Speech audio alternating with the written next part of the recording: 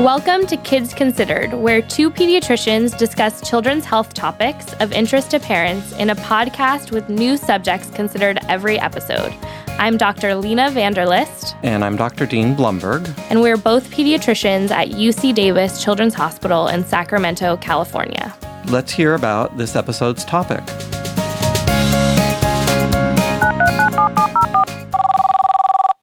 I have a question. I have 4 children, and they have, through the years, had nightmares or night terrors. And I guess my question is, why are they having those? Is it a developmental stage for them and their brain development? And I guess my second question is, what is the best way to soothe my child when I go to calm them down? Okay, thank you. Wow, nightmares and night terrors and comforting children. This is something that's really pretty common, huh? Yes, and it's so scary for the child and, of course, very concerning for the parent, too.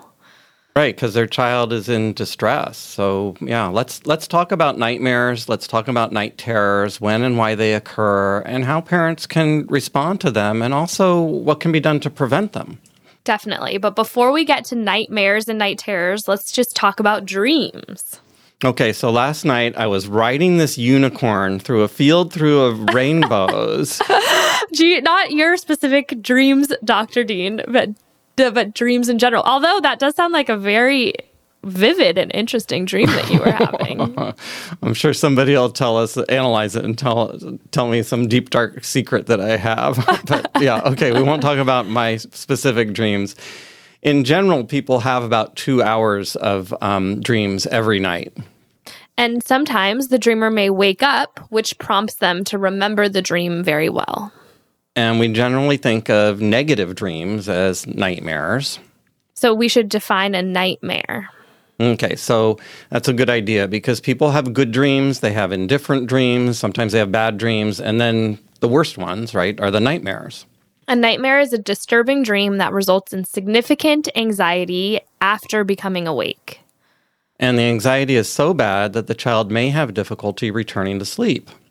Nightmares can occur at any age, but they're particularly distressing to young children who might not be able to distinguish the dreams from their reality.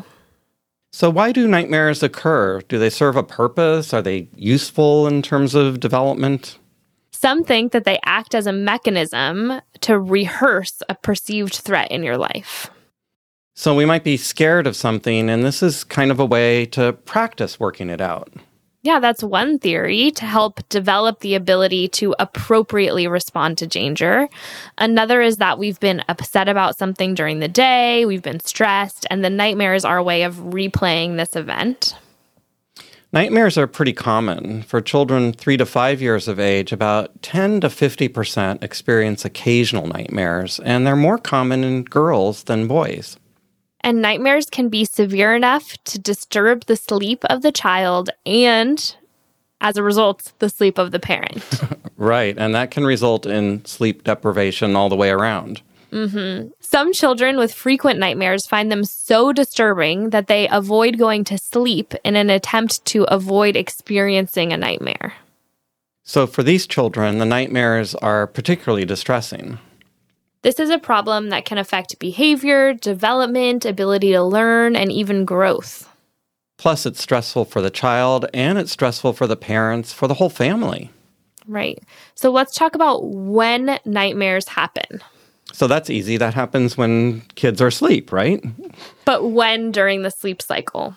Okay, so that's during REM sleep. Right. REM, or rapid eye movement, is a period of sleep that occurs more during the second half of the night. Do nightmares come from a particular part of the brain? Yeah. They come from an area of the brain that's central for memory and processing emotional experiences. So a nightmare would definitely be one of these emotional experiences. These areas are active during REM sleep, and it includes the amygdala and the parahippocampal gyrus and the anterior cingulate gyrus. So all specific areas in the brain that are involved in memory and emotional processing. Nightmares are often caused by stress. Right. The stress may be a unique traumatic event, like maybe you had a thunderstorm or a hurricane. Maybe it may be like a car accident that you were in, or it can be an ongoing stress. So maybe your parents are fighting and not getting along. These are all things that could trigger nightmares. Other causes of nightmares include some medications, anxiety disorders, sleep apnea, and sleep deprivation. Right. And that's kind of ironic, isn't it? Since nightmares can result in lack of sleep and sleep deprivation. It just potentiates the whole thing over and over again. Yeah, I mean, it's really kind of unfair in a way. The nightmares themselves may cause more nightmares.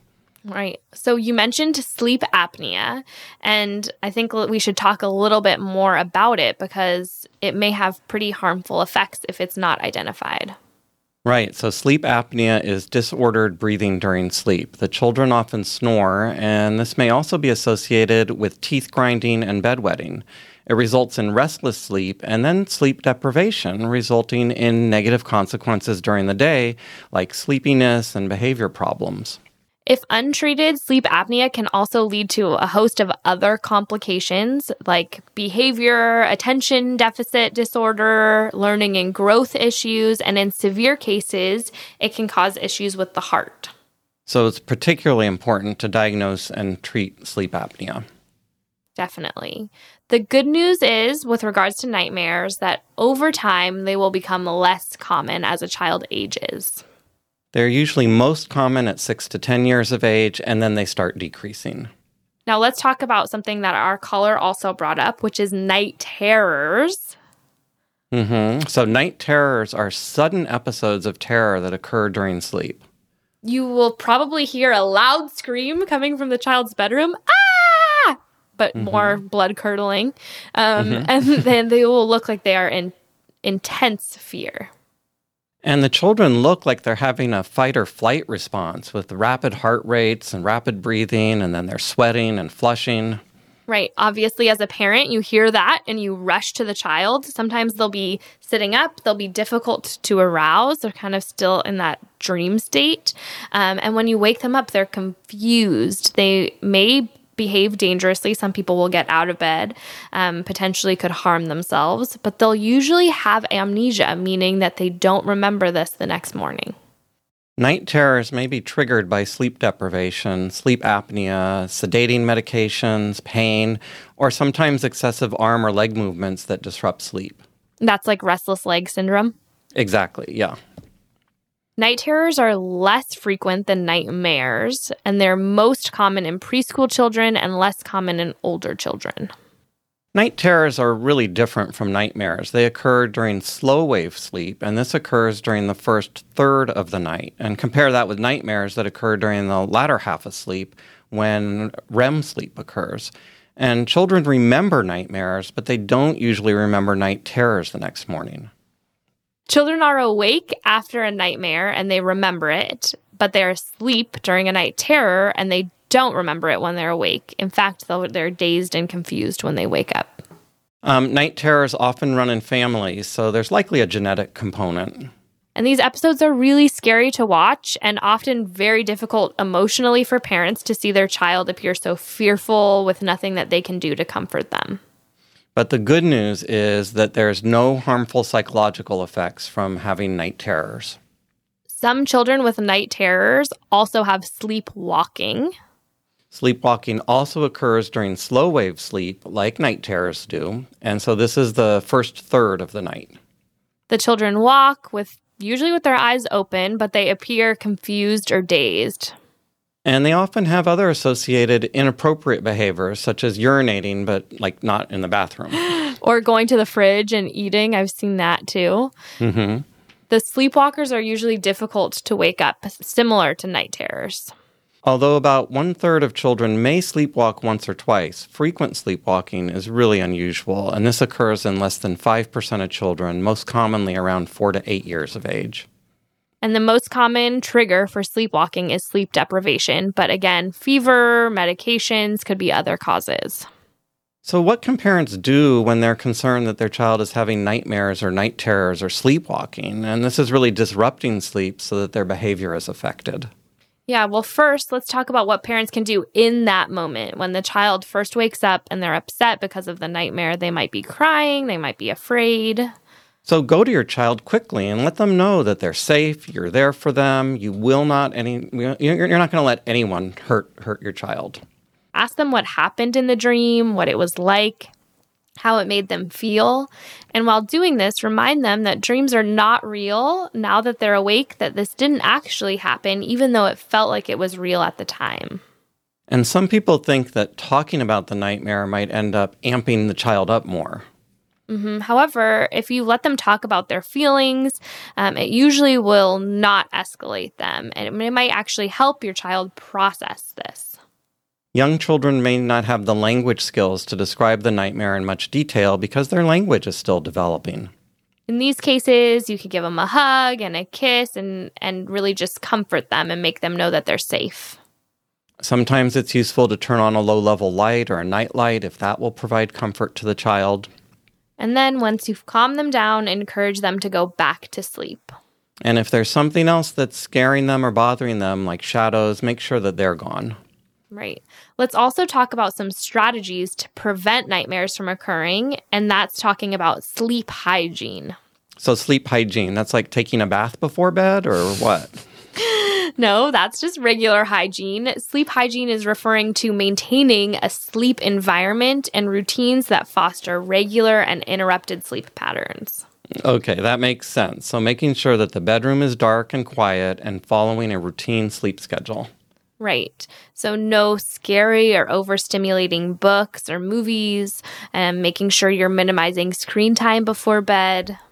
And then sometimes security blankets or objects such as favorite stuffed animals. These can be useful as transitional objects as the parent leaves the room. Right. And some children, like you mentioned, might need a nightlight. And it's important to make sure that the child gets enough sleep. So that's 11 to 14 hours a night for toddlers, 10 to 13 hours for preschool children, and 9 to 11 hours for school-age children. That is important because many people are getting less than that. Absolutely, they are. Maintain a regular bedtime and wake-up time, and don't sleep too much on the weekends when that will make your routine get out of whack.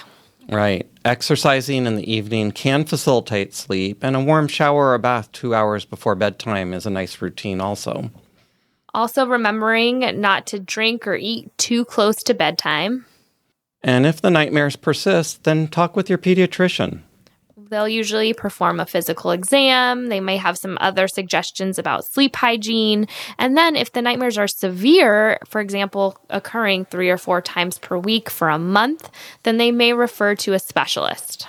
And so this can be a developmental behavioral pediatrician or a child psychologist or a sleep specialist to look for sleep apnea by doing a sleep study. And they can help coach you to learn relaxation techniques and other strategies for minimizing nightmares and night terrors. You and your child too, right? Yeah. Yeah, it's always training ourselves and our children. Right. Yeah, in pediatrics, it's never just about the kid. Right. Well, let's move on and talk about what parents can do about night terrors. Right. So these are disturbing for parents, usually scarier for the parent than for the person experiencing them. So you want to stay calm. Right. Stay calm. Don't wake your child, but do stay by them and make sure that they don't harm themselves. And if they try to get out of bed, for example, to sleepwalk, gently restrain them to keep them safe. After a short amount of time, the child should relax and return to normal sleep. And what about for the long term? Can parents do anything to prevent or reduce night terrors? The child should just grow out of them as they get older. Usually this is with the onset of puberty when the slow wave sleep starts to decrease. So parents may choose to wake their children 15 to 30 minutes before the time of the expected episodes. And if this is done for a few weeks, sometimes the episodes go away. It can extinguish them. If they come back, they can always try this again. Yeah. Or there can be other options like medications, but of course you always want to talk to a provider before initiating these. Right. So parents will learn about night terrors and hopefully the knowledge will reassure them. But sometimes it's not so clear what's going on with the night terrors. So in this case, again, talk to your pediatrician. They can look for underlying medical reasons, stressors in the life that are exacerbating some of these sleep problems. And if it's not clear, then we always want to look for things like obstructive sleep apnea, and making sure that we're not getting this confused with other things that could potentially look like a night terror, like a seizure or something like that. Although these are uncommon, it's not something we would want to miss. Right. So you might get a referral to a sleep specialist for specialized sleep studies, or maybe a neurologist or a psychologist, depending on the underlying suspected condition. And a referral to a specialist is also considered if night terrors are occurring 1 to 2 times per week or lasting more than 15 to 20 minutes for a month. You want to make sure that all babysitters or parents of friends where your child might be sleeping over are aware of this so that they don't freak out and that they can respond appropriately if it should occur. Right, because not all parents are experienced with this. Let's talk about what parents can do if their child is sleepwalking. Right. The most important thing, of course, is going to be making sure that the child doesn't hurt themselves. So make sure that the child does not sleep near the stairs, for example, to decrease the danger of falling down the stairs. And avoid bunk beds. Make sure the bedroom windows are closed and locked, and it's best not to have sharp objects in the room. Usually, it's always good not to have sharp objects in the room, but especially if you've got a sleepwalker on your hands. Some parents, it's so bad that they actually have an alarm on the child's door so that it can alert them that the child is walking. So that's one potential option. Although sleepwalking may be very disturbing, the good news is that there's no effect on development or the future well-being of the child. Right. So just work to maintain good sleep hygiene and wait for them to grow out of it when puberty comes, because they usually will grow out of it. If the child's sleepwalking becomes dangerous, then talk to your pediatrician. They may prescribe medication for a few months or refer to a specialist. And this will be especially important if the sleepwalking is frequent. So it's occurring 1 to 2 times per week, or the episodes are lasting 15 to 20 minutes. There's one more thing that parents can do if their child experiences any of these sleep disturbances. And what's that? To keep a sleep diary. And how will keeping a diary help? Is this like journaling so the parent gets in touch with their thoughts and feelings, like a mindfulness thing? No, it's a sleep diary to keep track of how often these things are happening, what the child is doing, what time of the night it's usually happening, if there's been any associated life stressors or changes, all of those things, so you can really keep track of the problem.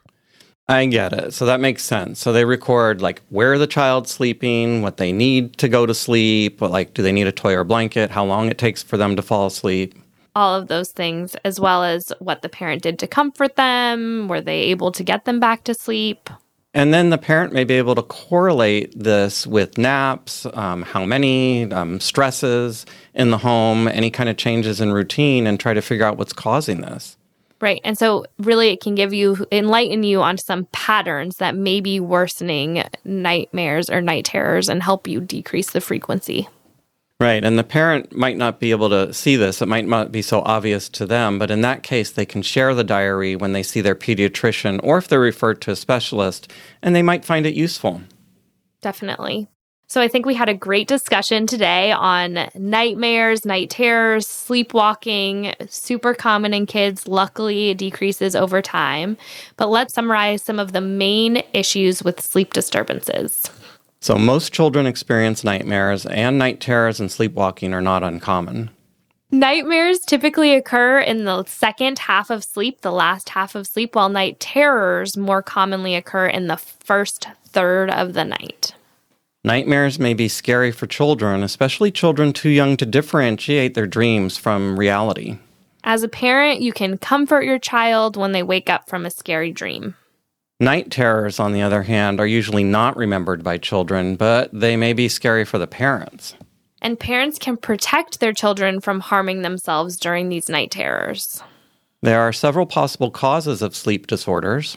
So working on sleep hygiene will reduce the frequency of nightmares and night terrors. And if you're concerned that these are too frequent, too disturbing, or resulting in sleep deprivation, then talk with your pediatrician.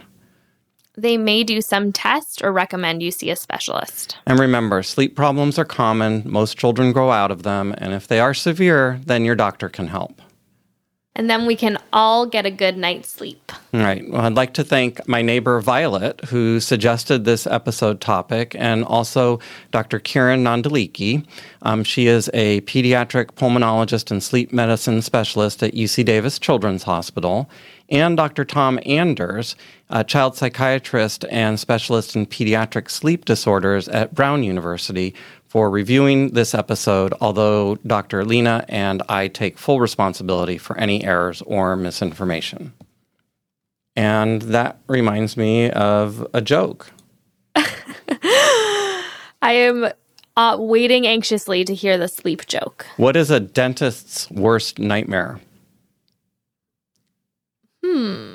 What? A lion that eats candy. What? Because then the lion's going to get cavities. Oh, and then the that's dentist... not a good one. I thought there could be some good ones for this. Oh, that's funny. There probably are, but I didn't find them. Well, did you have a lot of nightmares or night terrors growing up? I don't remember that, and I don't remember anybody I don't remember my sisters having like bad nightmares or night terrors or sleepwalking. You know, when I first heard of night terrors, I mean, they really sound terrifying to observe as a parent. How about you? Not really. I've never had many nightmares or night terrors myself, but my husband's family has night terrors. And when you say it's genetic, it does seem to go in the family. So his sister is the worst. And she is an adult now and doesn't have them as frequently, but will every once in a while still have them. Really? And her worst one was my husband lived in Saudi Arabia, and after 9/11, they had to come back to the United States, and they were on a flight, and his sister had one on the flight. Oh my gosh, I can't where she was imagine. Screaming. And so like his mom was like trying to quiet her down, and everybody's looking around on the plane, but that's their favorite night terror story, where everybody was already like anxious and on edge. And then this I think she was pretty young at the time. She must have been like 7, was having a full-blown night terror on a plane. Oh my gosh. And then her sleep was disrupted because it's like crossing time zones and a really long flight and all that. Yeah, it's just like ripe for that happening. But so your husband he's grown out of it? He has, although he still has some mild night terrors every once in a while where he will be screaming. But nothing bad like walking or doing other things, but it definitely has run in their family. And so his mom has had to get used to dealing with all of her kids' nightmares or night terrors. What's it like for you when your husband has a night terror? I actually find it quite funny. Really? At this point. Really? Because I don't know, it's just not, it just doesn't seem very distressing to him, and he doesn't remember them either. So I don't know. It doesn't bother me. Well, you're reassured because you're educated on the subject. Yeah, definitely. That wraps up this episode of Kids Considered. You can find more information on our website, kidsconsidered.ucdavis.edu. Follow us on Twitter @KidsConsidered. And Instagram @KidsConsidered. If you have feedback on this show or topics you would like us to discuss in the future, we would love to hear from you.